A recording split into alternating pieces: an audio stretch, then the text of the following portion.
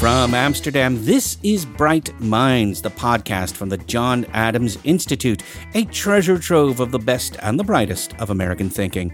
I'm Jonathan Gruber.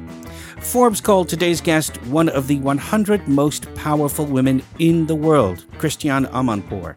In fact, when she was asked if being a female reporter was an advantage or disadvantage, this was her answer. Yeah, I would say it's always an advantage. Always. It's never been a disadvantage. Reporting while female is a route to success, in my view. You know, the first Gulf War was when I did my first big story, and I got a lot of publicity and attention because I was a woman. And Christiane Amanpour got a lot of attention here in Amsterdam back on January 25th, 2019, when CNN's chief international anchor and the host of Amanpour joined the Dutch journalist Eelco Bos van Rosenthal for what turned out to be a witty, revealing, and thoughtful conversation about the state of modern journalism. They covered topics like putting humanity into the news and the current journalistic moment.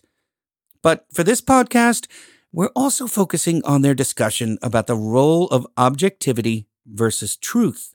Ms. Amanpour's journalistic philosophy gelled in a place that forced many to confront their sense of morality and their devotion to the truth, the war in Bosnia in the 1990s. And so Mr. Rosenthal started this part of the talk by projecting a picture of a graveyard. This is now many years after the war, and it's a beautiful graveyard. When I was covering it in the early 90s, that was the main area in Sarajevo, and there was no time to put up beautiful marble headstones and marble graves. It was just dig between the shelling and the sniping, sometimes bodies going on top of each other, graves being opened, more and more people put in, just little wooden emblems. They weren't crosses because most of these are Muslim, obviously, in Sarajevo. But I remember doing one of the most poignant stories I did during the war was about a little girl called Al-Medina. And I told the story of the war and the deprivation and the siege through her headstone, which wasn't a stone, it was a piece of wood. And the city had run out of the letter A and run out of the number for the year that she died. And so it was very poignant and very emotional just to tell that story like that. And it had a big impact on a lot of people. But I remember, for me, that's what that graveyard says. I always remind myself, it reminds me of that little girl, Al-Medina, but it also reminds me of the 1984 Olympics, because just near there was the ice skating rink where Torvill and Dean skated to gold medal to Bolero. And that ice skating rink, they turned into a graveyard, the outside of it, not the inside, and the soccer fields that were around it. So that's what I see when I see that. With all the conflicts that you've covered, what place does the Bosnian War take in your memory? Because it's been important. Yeah, it's more than important. It's been formative for me. How is that? I believe it formed me as an adult. It formed me as a journalist. It formed me as a person. I will never ever, forget Bosnia, and I will never forget what I learned in Sarajevo. And I learned very, very key principles that have now I've been able to use going forward. For instance, the principle of truth, first and foremost, because I got myself into this situation where people started saying, she's siding with the Sarajevans. Right. Anyway, the long story is... You said you were anti-Serb. Yes. Serbian. Yeah. Well, I was definitely anti what they were doing. Yeah. And I told the story because what happened was, the truth of the story was that it was a multi-ethnic city, that everybody was intermarried, Croat, Serb, Muslim for generations. It was the home of the Jews, after the persecution and the Inquisition. Sarajevo the National Museum has one of the oldest Haggadahs in the world. It's the most beautiful. And it was there. So it was a really, really, really, really multi-ethnic, tolerant city.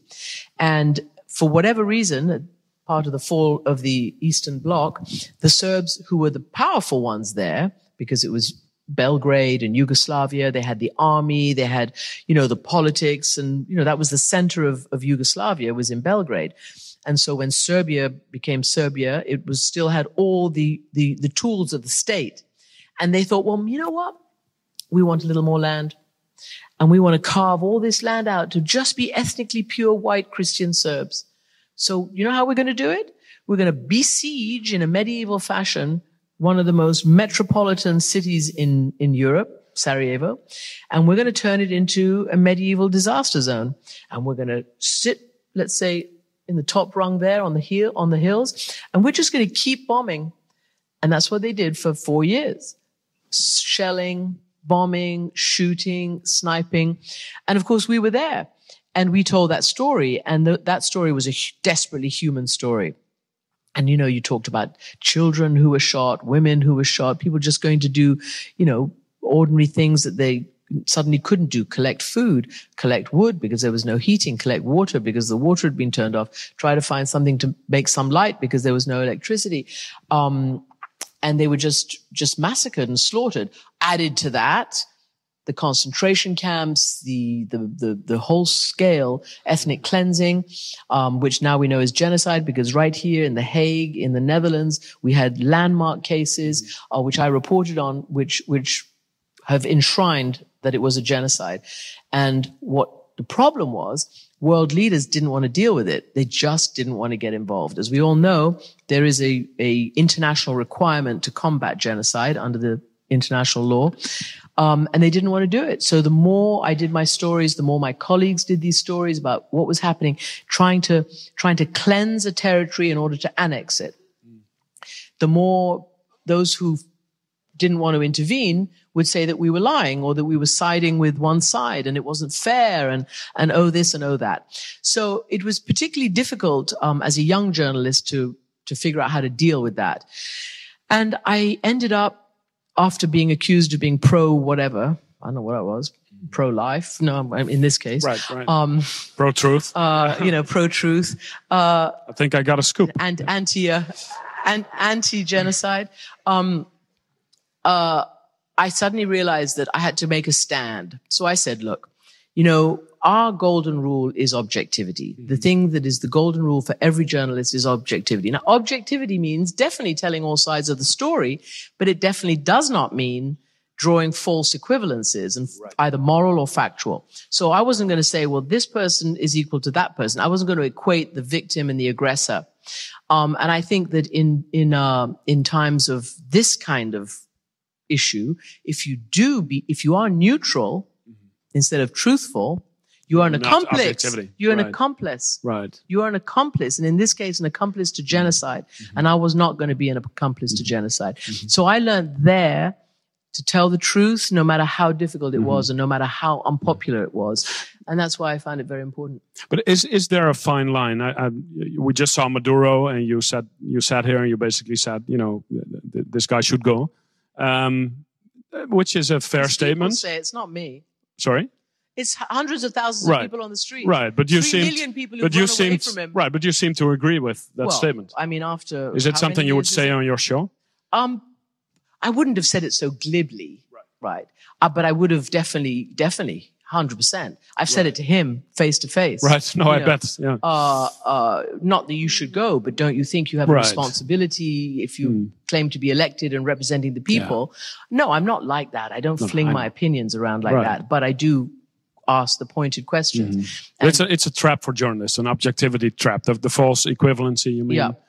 Yeah, it's a trap, and and we should be very mindful of it. We should recognize what it is we're seeing and what it is we're covering, and cover it truthfully. And I tell you, this business of having to be neutral, that's why we're in the state we're in with climate, because journalists have mistakenly believed that they owe it to the tiny percentage of liars and deniers to equate them with the massive, overwhelming evidence of science. But is journalism winning in a sense? I mean, if you look at what Trump does, if you look at, so the special counsel will come out with a report, maybe in a few weeks, who knows? But he has called CNN and all the others fake news for so long now. No, Trump has, sorry. That no matter what Mueller eventually will come up with, his base won't believe it. Right. So you're completely right about objectivity, but is it a winning argument, or are the Bolsonaros and the Erdogans and the Orbans and the Trumps in a winning mood? Well, I mean, you could say yes, you could, and that's a very depressing thing to say. The very depressing thing is that Duterte in Philippines, or Orban in Hungary, or as you said, Erdogan and the others, they have no incentive to like a free press or to respect a free press. It's just not in their bones. It's not in their blood. It's not in their DNA. Right. You kind of expect authoritarians who are not nurtured in the democratic world. Trump is different. Yeah. So that's what I'm coming to. My whole career has been working in countries that are run by people who don't respect a free press. So I'm used to that, and it's dangerous physically. Many of our colleagues have been wounded, not just because they were caught in the crossfire, but because people wanted to shut them up. In Russia, in many, many places, journalists are actually targeted. The Committee to Protect Journalists, which, has its own sort of statistics, every year puts out statistics with the following sober line. The leading cause amongst journalists today is deliberate murder, which, as you know, is quite skewed from the leading cause of the general population, the leading cause of death. So this is a real problem. But what's 1,000 times worse, and what compounds this problem, is when the leader of the United States of America, the world's most developed democracy, says the same stuff, and therefore makes a even more permissive environment for these other non-democratic authoritarian leaders around the world. So that is a very, very big problem. And certainly the first year of Trump with the fake news thing, I think now everybody's a bit bored. People just kind of fake news. Okay, how many times can you say fake news? All right, we'll say it again. Okay. But I think at the beginning, certainly when I would go places, you'd hear people just being delighted to accuse us of fake news. Well, if the president of the United States says it, it must be true. And by the way, that's true. People actually truly believe that if the president of the United States says something, he must know something. Which should be how it is. Yeah, it should be. With any other president. But I was surprised about that. You always have these conspiracy theories all over the world. I thought that other leaders were using it as an excuse, but actually many people in many parts of the world believe what comes out of the White House podium and this and that. So, are they winning? I think they have had a very good run for a couple of years, but I think the tables will turn, and I think the tables are beginning to turn. The great thing about journalism is that we have not surrendered, and we've not bent over, and we will not take it. Yeah. There you go.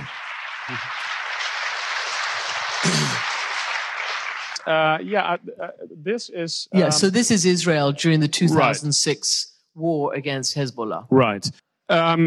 Peter Arnett, a well-known correspondent, foreign correspondent in the Vietnam War, Iran, Iraq, etc. For CNN, you must know him well.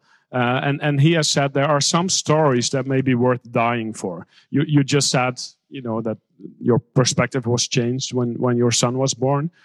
Are there stories worth dying for? But it's just too hard a question to answer, because there's just too much pain and suffering for everybody around when one of us gets hurt or one of us gets killed.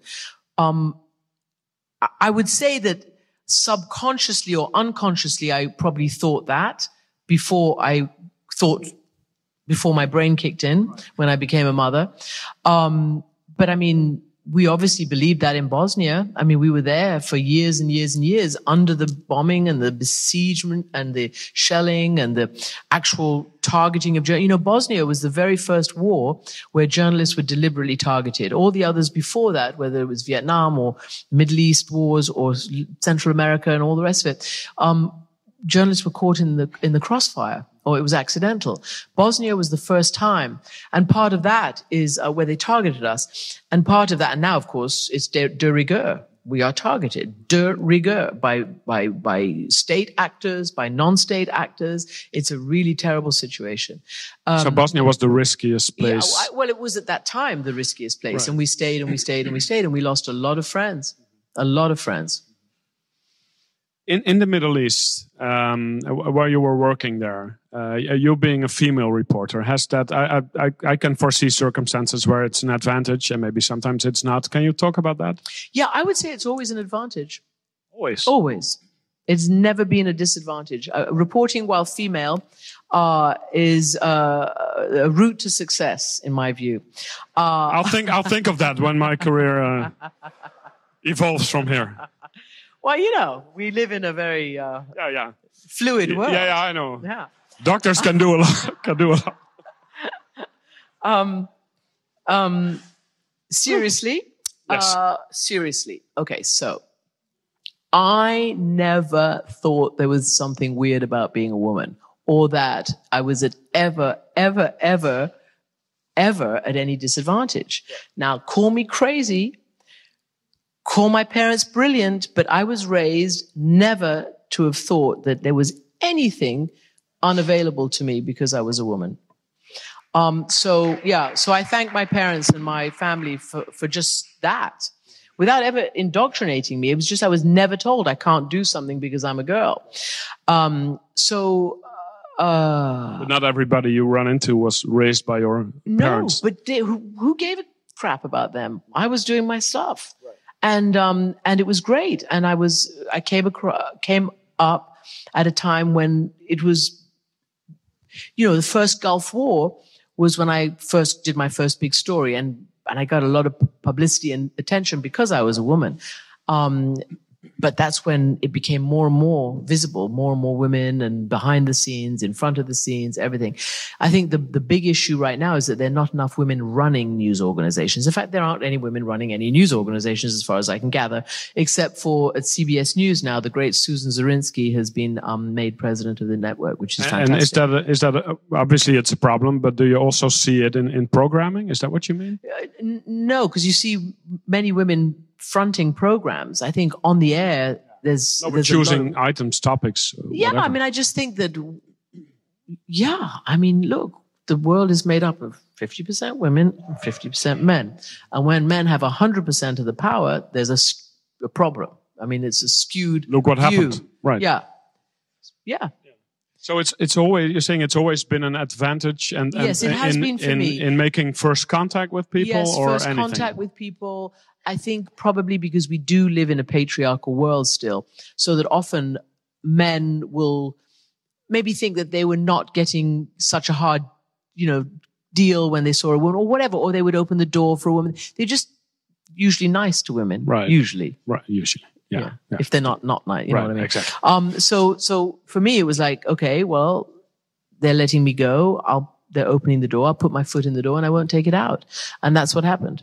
That is. You've been traveling. I read with all female crews. As well, yeah.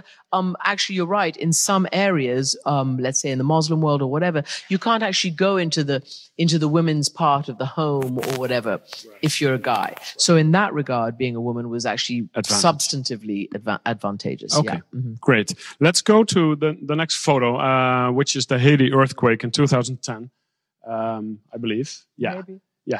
This is Haiti. Now, there were so many journalists there on the ground. That's my old mate, David Rust. He's a great, great cameraman, and he's a great hoarder. What does he hoard? He could fill this theater and make a museum of all the things that he's collected from all the war zones, all the places we've been together. It would be the most brilliant CNN museum. Phenomenal. So you've traveled with him to many places. Yes, since 1992. Right. Yeah. How important is that, by the way? I mean, traveling with your own crew. It's great, actually. It's really great. We don't always do that. I mean, there's a big pool of people, but sometimes in some circumstances, we end up being the same people working together. And actually, it does. It's like a cohesive unit of brothers and sisters in service of the same end. Now, the Haiti earthquake in 2010, which I covered myself, and there were hundreds of journalists there. And being CNN, you have to go live all the time. How do you pick your story? How do you realize this is what I want to focus on? It's difficult, and it's not difficult. I mean, in a place like Haiti, I mean, you were there because there's so much need, there's so much catastrophe. And again, for me, telling the story is always trying to get to the human angle of the story. And I really was very, very concerned with the actors in the field, on the ground, whether it's war or famine or whatever it is. How do you feel about politicians?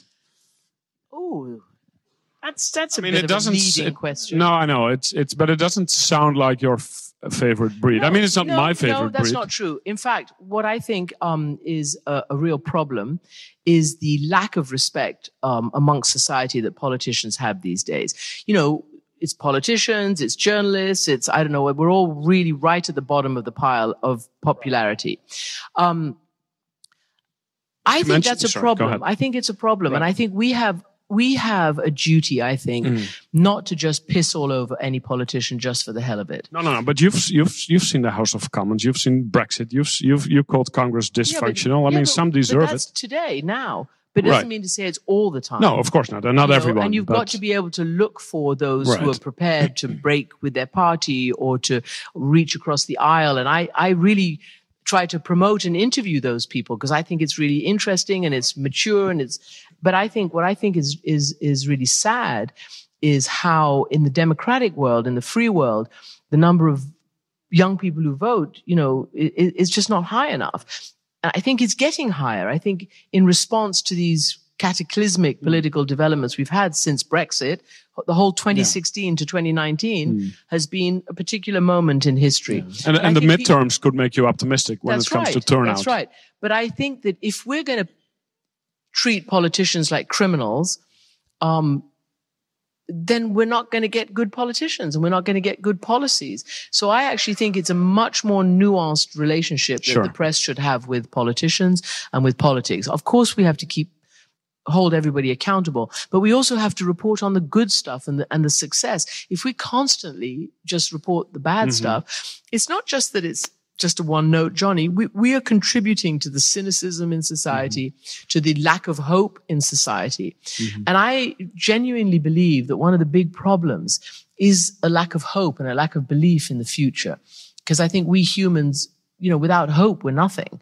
And I really, really do strongly, that's a huge part of my broadcasting and my reporting I'm looking for the hope. I'm looking for the reconciliation. I'm looking for the tolerance. I'm looking for the brave new policies. And that's what I want to focus on. I want to end with a question about Europe, but that also brings me back to, we talked about the Bosnian War being one of the key moments in your career, maybe the key moment. It cemented your reputation. This thing happened only 40 years after World War II in Europe. For many of us, I guess it also underlined the need for a strong European Union. This should never happen again. Do these things, and maybe also the danger of nationalism, is this in the back of your mind when you're in the field reporting all the time? Because it seems that way now. I mean, it's the motif and the backdrop for what we're reporting right now. Yeah, this ugly rise of populism, nationalism, which is all a lot of it centered around hatred of foreigners. I think Europe, to be honest with you, failed on the great challenge of our time, which was the immigration crisis. And Europe did not... The recent one, you mean? From 2015. Right, exactly. Yeah. I think that if Europe had been more willing to take their fair share and not letting all of them go to Germany or all of them try to come through Hungary and all that kind of stuff, I think maybe, this continent of 500 million people could have absorbed 1 million and nobody would have been any the wiser. But because it became such a fight, because it became such a thing, it destabilized so many countries, and it made craven politicians able to use that as a way to give rise to their populist politics. So I regret that. I regret that Europe wasn't able to deal with that properly. And then, of course, we're still suffering the effects of austerity in so many areas. And that's real people really hurting. And if we end with an optimistic note. Mm-hmm. Despite all of this. Exactly. Well, look, I think, as I say, I believe 2018 was one of the most difficult years certainly in my career. I mean, politically and in every way, because it really did seem like the world was on the verge of a nervous breakdown and nobody quite knew how to deal with all this turbulence. I think it's sort of, to an extent, calming down. I think also where I get hope is from a backlash, whether it's against guns, whether it's against racial inequality, whether it's for women's rights. I think that has been one of the most important reactions to this reactionary force that we've been seeing. And I also think journalism has stood up. And I think the one thing I've learned, which maybe I didn't know, I thought that history went in a nice progressive line, but I realized that it doesn't. It's just circular. Mm-hmm. It's just circular. So if we can get through this, there is light at the end of the tunnel. Perfect. An optimistic note there, ending Christiane Amanpour's talk, led by the Dutch journalist Ilko Bos van Rosenthal.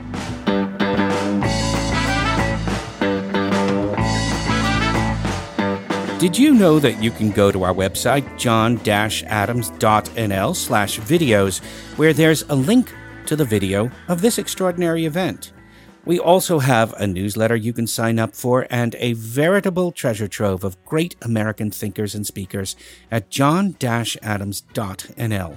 And while you're there, why not become a member of the John Adams? Not only will you support what we do, you get a discount to future live events.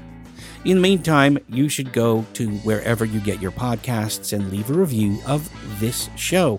This will help get the word out, and we can keep on sharing the very best of American thinkers in Europe with you, free of charge. That's it for this week's show. Our theme song is called La Prensa by the Parlandos. Our editor is Tracy Metz. From Amsterdam, this was Bright Minds, the podcast from the John Adams Institute. I'm Jonathan Gruber. Thank you for listening.